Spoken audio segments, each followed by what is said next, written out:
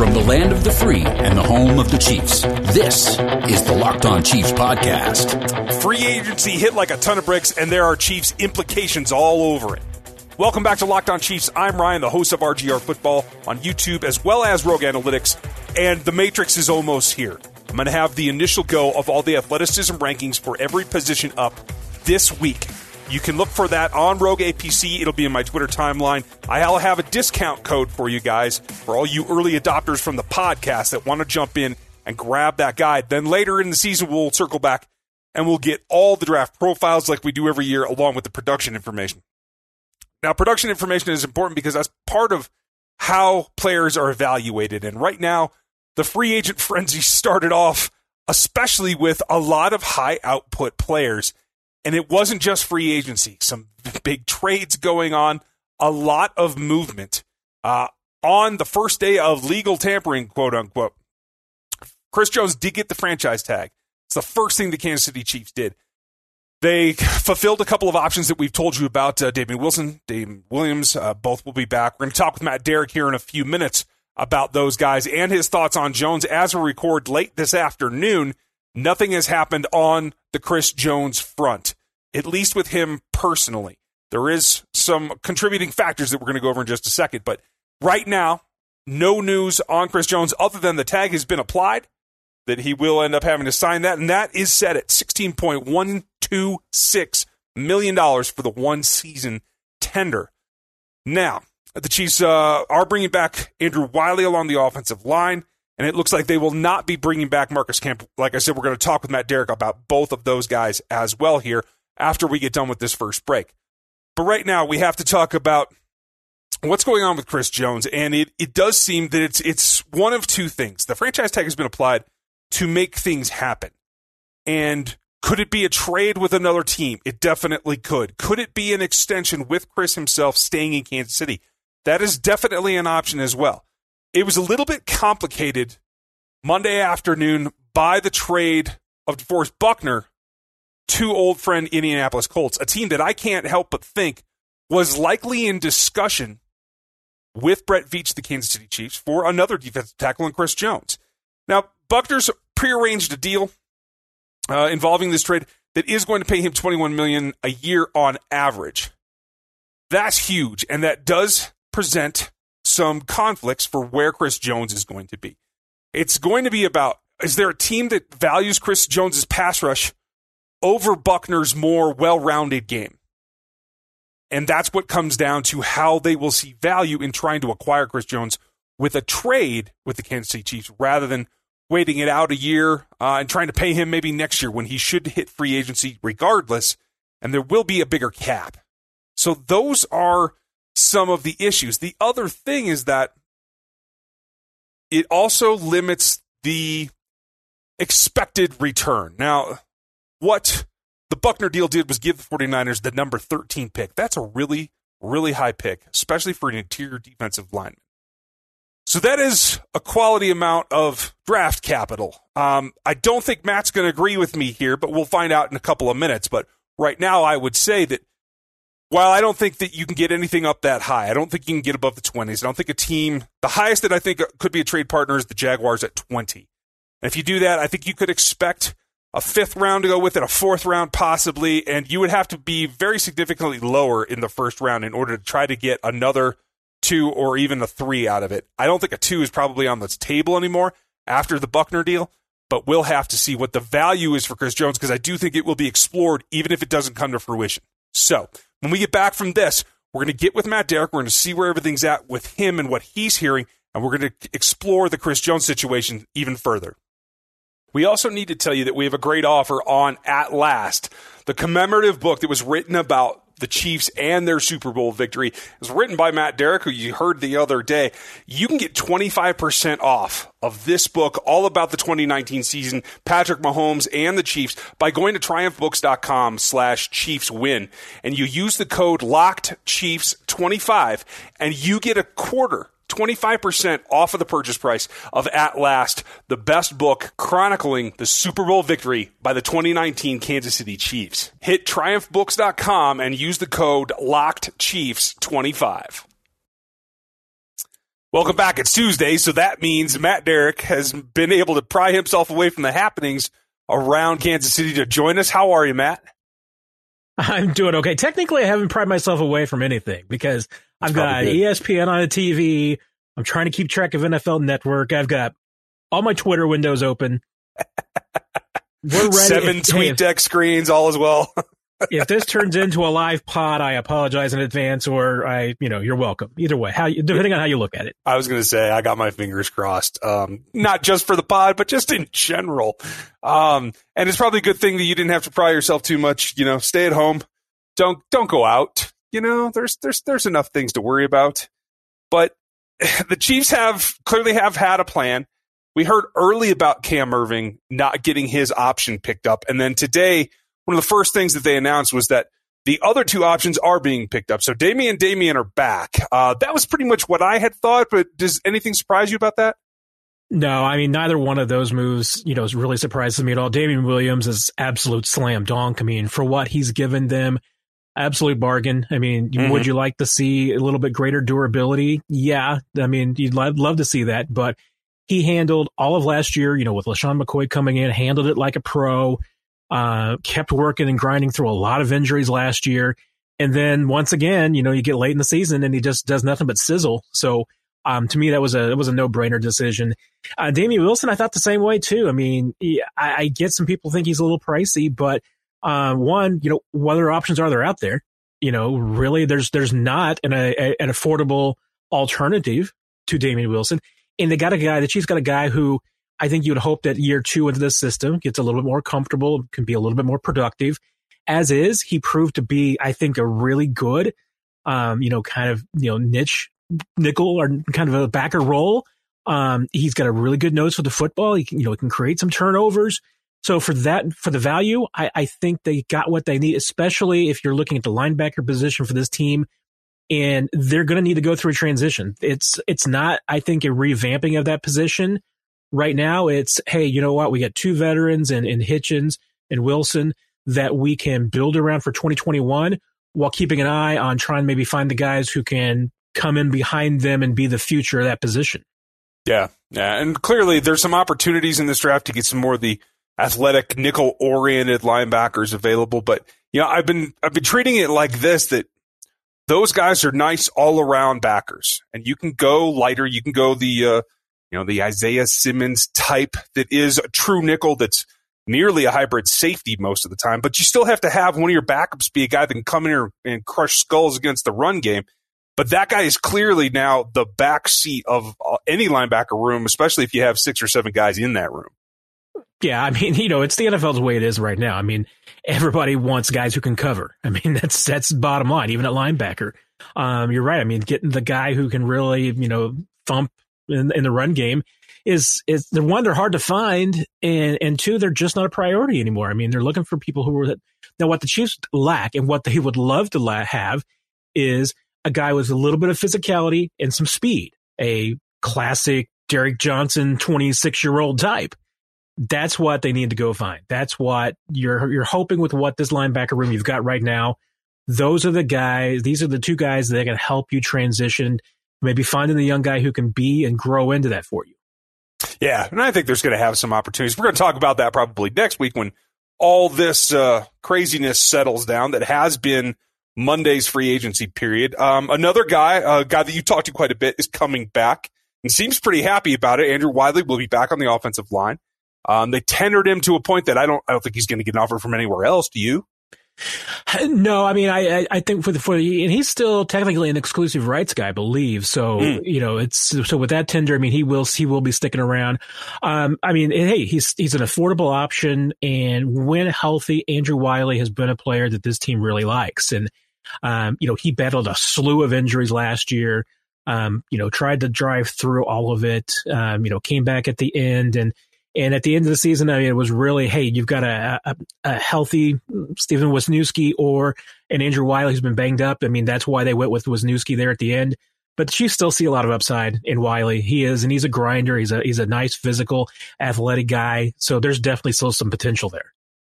Anything else that they moved that maybe either I missed or that you're expecting them to do rather quickly? Nothing really stands out. I mean, I think the only one move that maybe early on that does surprise me a bit is not tendering Marcus Kemp. Once again, an affordable player, somebody who's been a very good special teams player for them, has been a guy who really looked like last year was maybe coming into his own as a receiver before that knee injury in training camp. Wouldn't have been a guy that cost you a lot. But I think at this point, they know that with the ACL injury, it's probably going to be close to training camp before he's fully healthy and ready to go. Even though I know from talking to him, his rehab has been on target. He's been moving along, and it feels really good about where he's at. But you know what? It's a rehab space, with the team, and it takes up a spot right now. In those cases, it's not uncommon for NFL teams to go ahead and let guys go ahead and rehab on their own. Mm-hmm. And that certainly seems like the case in this point. I wouldn't be surprised if some teams are interested in bringing in Kemp, but I also know the Chiefs are also still interested. So it wouldn't be a surprise if once he's back to 100% and closer to camp, maybe he comes back. Yeah, that was my initial inkling as well, but I'm glad that you brought up that there are other teams out there that know him. Like wherever Brock Olivo is, you can think that they'll have some interest. So that's fair enough. The big thing so far today, and folks, we don't have any information about any other big moves by the Chiefs. If that happens, we'll let you know. But right now, the biggest move of the day is one that kind of affects the Chiefs, in my opinion. This, I don't know if you call it highway robbery or what happened with Nuke Hopkins getting traded for a second-round pick to Arizona. Bill O'Brien's off the rails, right? Even if you told me that DeAndre Hopkins was going to Arizona for a second-round pick, I would have thought, my goodness, that is an absolute fleecing. But then when you tell me that Houston's taking on the guaranteed contract of David Johnson, oh my goodness. And sought the trade to begin with.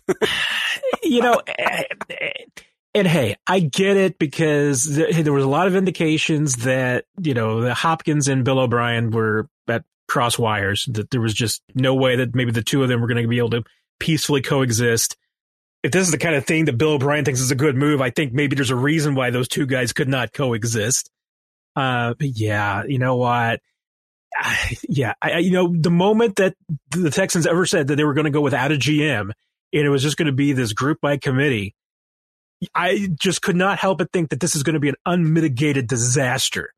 And now, my goodness, I don't even know what to say anymore. I don't even know what to say. One is they have to be prepared to take advantage of this wide receiver class, right? So, Bill, if you're listening, you need athleticism, come find me. I can help you make some good decisions. Beyond that, though, it affects the Chiefs a little bit just because we have this connection of Hopkins and Watkins. So does this now go to Brett hangs up the phone with Bill and tries to get over to Steve Keim? I wouldn't blame it. I mean, at this point, you got I'd call it Bill O'Brien and see who else he's willing to give away for peanuts at this point. And this is actually kind of a weird one. The first thing I thought actually was that I know from talking to people in the Chiefs organization that there was a good, general feeling that it might have been Texans Chiefs for that Thursday night season opener because you get Deshaun Watson, you get Patrick Mahomes. You know what? If the Texans look like they're in rebuild mode and they're not going to have anything around Watson, maybe that's not a marquee matchup anymore. We'll see. It's tough. I feel for Deshaun Watson. In fact, we might have to do a whole other show on the ramifications just for Deshaun and around the league. But that all sets up about what's going on with the Chiefs and their decision-making. And right now, folks, we have no information. We're going to take our break, and we're going to proceed with discussing Chris Jones and the options there because nothing's happened yet, but we may be recording this in a minute. So as I said, we're going to function as of right now. We recently heard about the Buckner trade and the contract that he's looking at, $21 million per annum, puts a lot of pressure on the Chiefs. And I think, honestly, degrades their negotiating power a little bit because it's one thing to try and sign him at 18 or 19, but if you figure that the market's been reset, and first of all, do you feel that Buckner deal resets the market? Yeah, it certainly looks like it will. I mean, one, the Buckner deal, I think sets the ceiling, first of all, that if the Chiefs did want to move on from Chris Jones, it sets the ceiling of what the return is going to be. If the return that the 49ers are able to get for Buckner is, 13th overall, one, the Chiefs aren't getting any better than that. So Forget the idea of a first and a second or even like a first and a fifth at this point. I mean, if that's the value for Buckner, if you're getting a first round pick from anybody, you're not going to get anything else. I mean, it's just going to be a first round or nothing. If you settle for less, maybe that's when you could get maybe a second and an additional, mid to late round pick. Mm-hmm. But, as far as what you're going to get back for Chris Jones, this sets the ceiling at that. I don't think anybody's going to pay any more than that. And the other thing that I usually see in free agency is that, and trades a little bit less so, but particularly with contracts, but it seems like the people who make the moves the fastest make some of the worst deals. Because I will say this, I mean, I was thinking about this with almost every single contract that I saw in the first hour this morning once the tampering period started. If there's a player and an agent out there that's accepting your offer in the first hour, that's because you've overpaid and you've made a serious mistake because they know that there was no other team willing to do that. So, hey, could, this just be, hey, maybe maybe the Colts overpaid early to get that done? Hard to tell. And you're right. I mean, the contract is going to be the next big part of it because all indications are that Chris Jones wants something along the lines of 5 years, $100+ million, 60+ guaranteed in that ballpark. And I mean, that's as we've been talking about. That is a big contract. So if Buckner gets done first, I mean, that's going to set all sorts of floors and ceilings as far as what Chris Jones is going to get. I don't think either way. I don't think a contract for Chris Jones. I don't think a return for Chris Jones is going to be bigger than Buckner because right now I think he's viewed as the better all around player. I mean, as far as somebody who can play both the run and the pass, he's not as good as a pass rusher. I don't think as Chris Jones is. But I think the reputation around the league is he's a lot better as a run defender. And right now he's probably generally considered the better player. So like I said, I think that sets, what the expectations can be for Jones if he doesn't stay. If he does stay in Kansas City, then yeah, the contract is going to be the big part of what he gets. If Buckner doesn't end up with something north of $100 million, then Chris Jones isn't going to get that either. Right. And I think that's the only thing that they can rely on is having that ceiling come down a little bit. It seems like this makes it a little more far-fetched to get the extension done, which then, of course, goes back to possibly playing on a 1-year franchise tag deal, which I think no one wants. That should be what should be avoided, right? Yeah, and hey, you mentioned the $21 million number. I mean, if that does come out to be, like a 5-year, $105 million deal, which I think would be reasonable for Buckner. Once again, I mean, I think that sets the ceiling for Jones, and I don't think that necessarily he would get that value. I mean, I think he'd be a little bit less. So at that point, hey, would the Chiefs be willing to go 5 for $90, something in that ballpark? And the other thing to consider too is just the relationship between these two sides. Is a 5 for $90 deal from the Chiefs the equivalent to Chris Jones of 5 for $90 elsewhere? With how things have gone and, with Frank Clark getting paid from outside the organization, emotions can play a role in this. So, I mean, that does make me, wonder about that. I don't think either side, particularly now that the CBA has been done, neither Chris Jones nor the Chiefs really want him to play under the franchise tag for this season. It's not ideal for the Chiefs because it's a big number that they would have to find a way to wedge into this salary cap for this season, which is going to be tough. I mean, next year when the cap money starts rolling in like crazy, you got plenty of room to squeeze them in. And getting a deal done with Jones right now that would allow them to reduce that number for this year would be key. And at this point, there's no, really reason for Jones not to try and get as much money as he can as quickly as he can. So I don't think he wants to necessarily play under the franchise tag, even though there is going to be crazy money available next year. Yep. Now the CBA is done and teams know what they have, he can get a deal that will get him the money that he wants, but it just means that he'd have to probably get a big signing bonus, low base in 2020, and then it's a lot backloaded when the Chiefs free up a little bit more space as the cap increases and some other numbers go away. Yeah, and that has been their MO in years of late, is trying to backload so that they can have some outs. I just don't know if it almost puts the impetus to tread water. Like you said, if you feel like next year and the expected jump in the cap, which I would expect to be much more than it was this year, maybe that has somebody like Chris Jones. And I agree.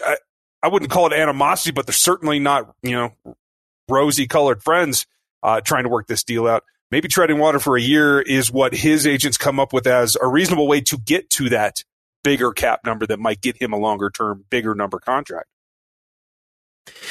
Yeah, I mean, and like you said, I mean, I don't think this is necessarily animosity is right. I wouldn't use that word between these two sides or anything, but I don't think there's any doubt that emotions have been a part of this, and they've been a part of a lot of contracts. So I think that might end up playing a bigger role than we might think in how all this plays out.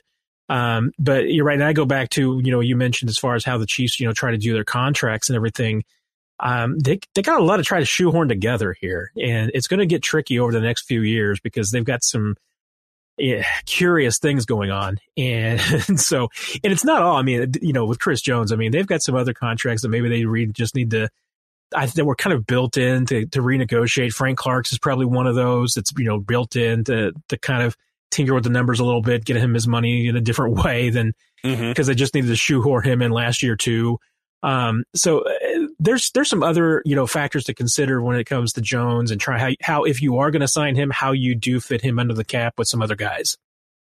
Well, I'm going to be really interested. Your gut feeling as we stand now, late afternoon in Kansas City, do you think that this is a trade still likely to happen, or do you think Chris Jones is in Kansas City in 2020? I mean, I still think that there's a really good chance that he stays. Like I said, I don't think either side wants the salary, wants the franchise tag play under that. If it just comes to an impasse, then yeah, the Chiefs are going to have to make a move. I still think it's more likely than not that he's a Chief because the Chiefs have continued to express that they want Chris Jones.